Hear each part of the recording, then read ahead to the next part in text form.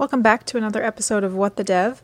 My name is Jenna Sargent, and I'm an online editor for SD Times. Today we're talking to Sarah Elk, who is one of the co-authors of Doing Agile Right, which came out on May 26th. She wrote the book along with Daryl Rigby and Stephen Perez.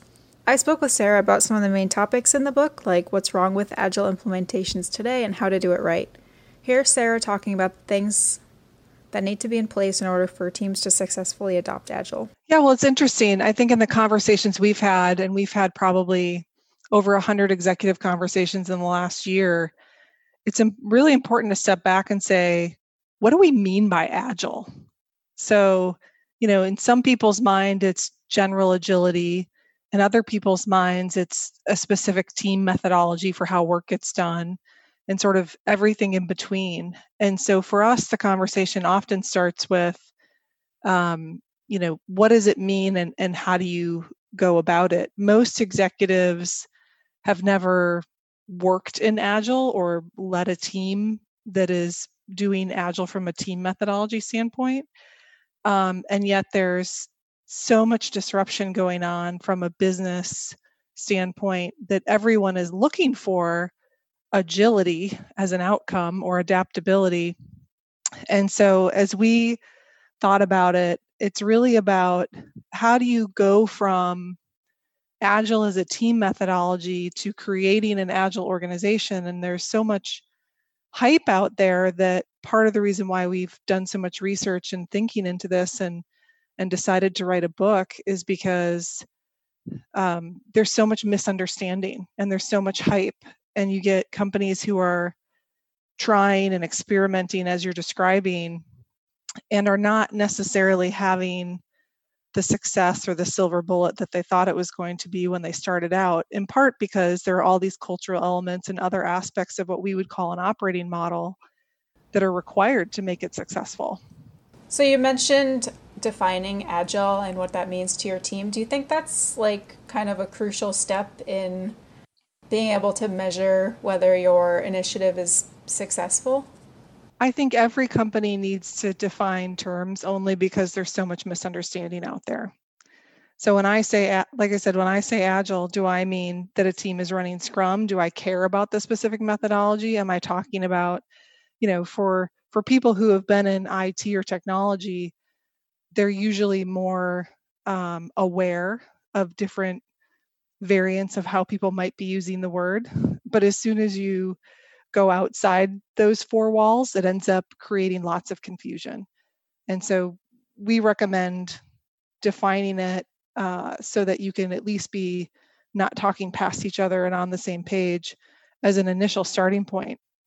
And ideally, you're then talking about, well, what does it mean to be an Agile organization and how do you move beyond Agile teams? Companies start with maybe a handful of Agile teams, maybe they get to 100 Agile teams, but to truly be an Agile organization where you're balancing running the business and changing the business, it's a lot more, there's a lot more that you need to do as a company to set that up for success. And so you've got to have a common language in order to get started. In that book, you mentioned that there are a lot of companies who are doing Agile successfully, but there's also a lot who have implemented it poorly. For those that haven't implemented it properly, like what are the areas that teams are tending to fail the most in that you've seen? Yeah, there's a lot of mistakes in how companies are approaching it. So one common one is to do it for cost, not for innovation. So we see companies try to apply it as a quick fix and say, it's a way for me to eliminate layers of middle management, or, I see it as a way to take 30% of the cost out of my company. That's not really what Agile was intended to do.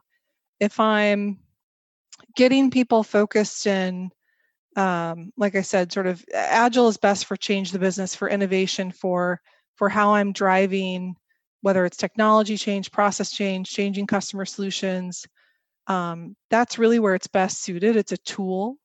And I'm still going to run a traditional bureaucracy or hierarchy for probably the vast majority of my business, depending on what type of company I am.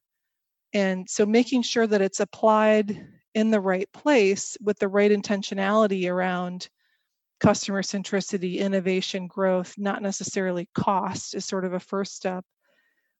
The second big mistake we see is companies that rush into it. We sort of believe that you should agile your way to agile, meaning it should be test and learn, prototype, scale, in the same way that you would think about an agile team methodology. And when you rush into it in what we call sort of the Big Bang approach, you end up having it be a command and control, top-down led change, which flies in the face of exactly what you're trying to achieve.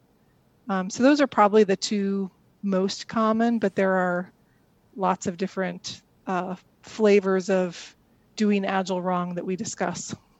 Do you think that like the impetus for agile has to be within the teams themselves, or do you think it needs to be like a top-down thing that everyone can get on board with and have that like backup from leadership?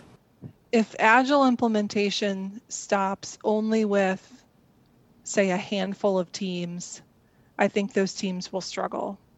You have to have leadership support for changing the way that you work that will allow those teams to flourish and be successful. So for example, we talk about planning, budgeting, and reviewing. If I'm an executive and I don't have a mechanism to apply funding more than once a year, then I'm starving my teams, because it's very difficult for me to predict at the beginning of the year what my teams are going to need, because they're in a test and learn process. They don't really know themselves. They may need different talent. They may need different other OPEX investments or CAPEX investments. From a review standpoint, if I'm an executive and I am used to sharing my experience, and that was the way that I was brought up from a leadership style, then I'm used to speaking for the customer. And so I'm going to dictate things that the teams should be doing, as opposed to letting the teams, self-discover what the right way is given their specific mission. So those are two examples, but there's lots of ways that leaders, management system, structure, talent processes can all get in the way of enabling those teams to be successful. Are there any other like common misconceptions that a lot of companies are kind of struggling with in terms of like what they think Agile is going to provide for them? It's a great question. I would say leaders overestimate what it will do. And so, like I said, it's not a strategy, it's a tool, so it shouldn't be used everywhere. And so this notion of I'm going to take my entire company and divide it out into squads and tribes, and then magically I'm going to get some sort of outcome is not the right way to think about it. Related to that, I think leaders often overestimate the role that a structure change plays. And they might often lead with structure in the way that I'm describing, where I might set up these teams. And there's a lot that you can do. And in fact, things that are more important that aren't structure changes. And your company may not even need a structure change. You might be able to leave people reporting exactly where they are, but create these multidisciplinary cross-functional teams that are working on important innovations and not have a structure change at all. And so you need to put a lot of thought into, given the industry context, given the strategic context, what are the most important things that I need to change? Like I said, customer solutions, process technology, et cetera. What are the teams that I need to set up with those specific missions? How do they interrelate to each other? And then how do you connect those change the business teams back into your run the business hierarchy? But you may not need to change structure at all. So I know the book Doing Agile Right probably touches on a lot of different aspects of Agile, but is there like one key takeaway you hope that people get from reading it? I hope that people are inspired to continue to be on the journey. What we really want people to understand is that Agile is a valuable and practical tool. It is not one more frustrating fad. And we worry that it'll end up on sort of, the management scrap heap of tools that have come and gone.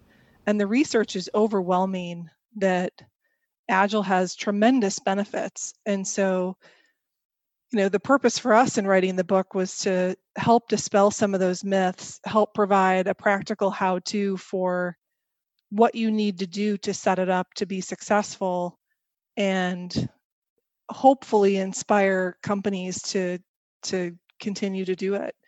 And most importantly, if you're not having fun, you're not doing it right. Like, the journey should be fun. It should be energizing to your people. Leaders want energized employees. Leaders want common purpose.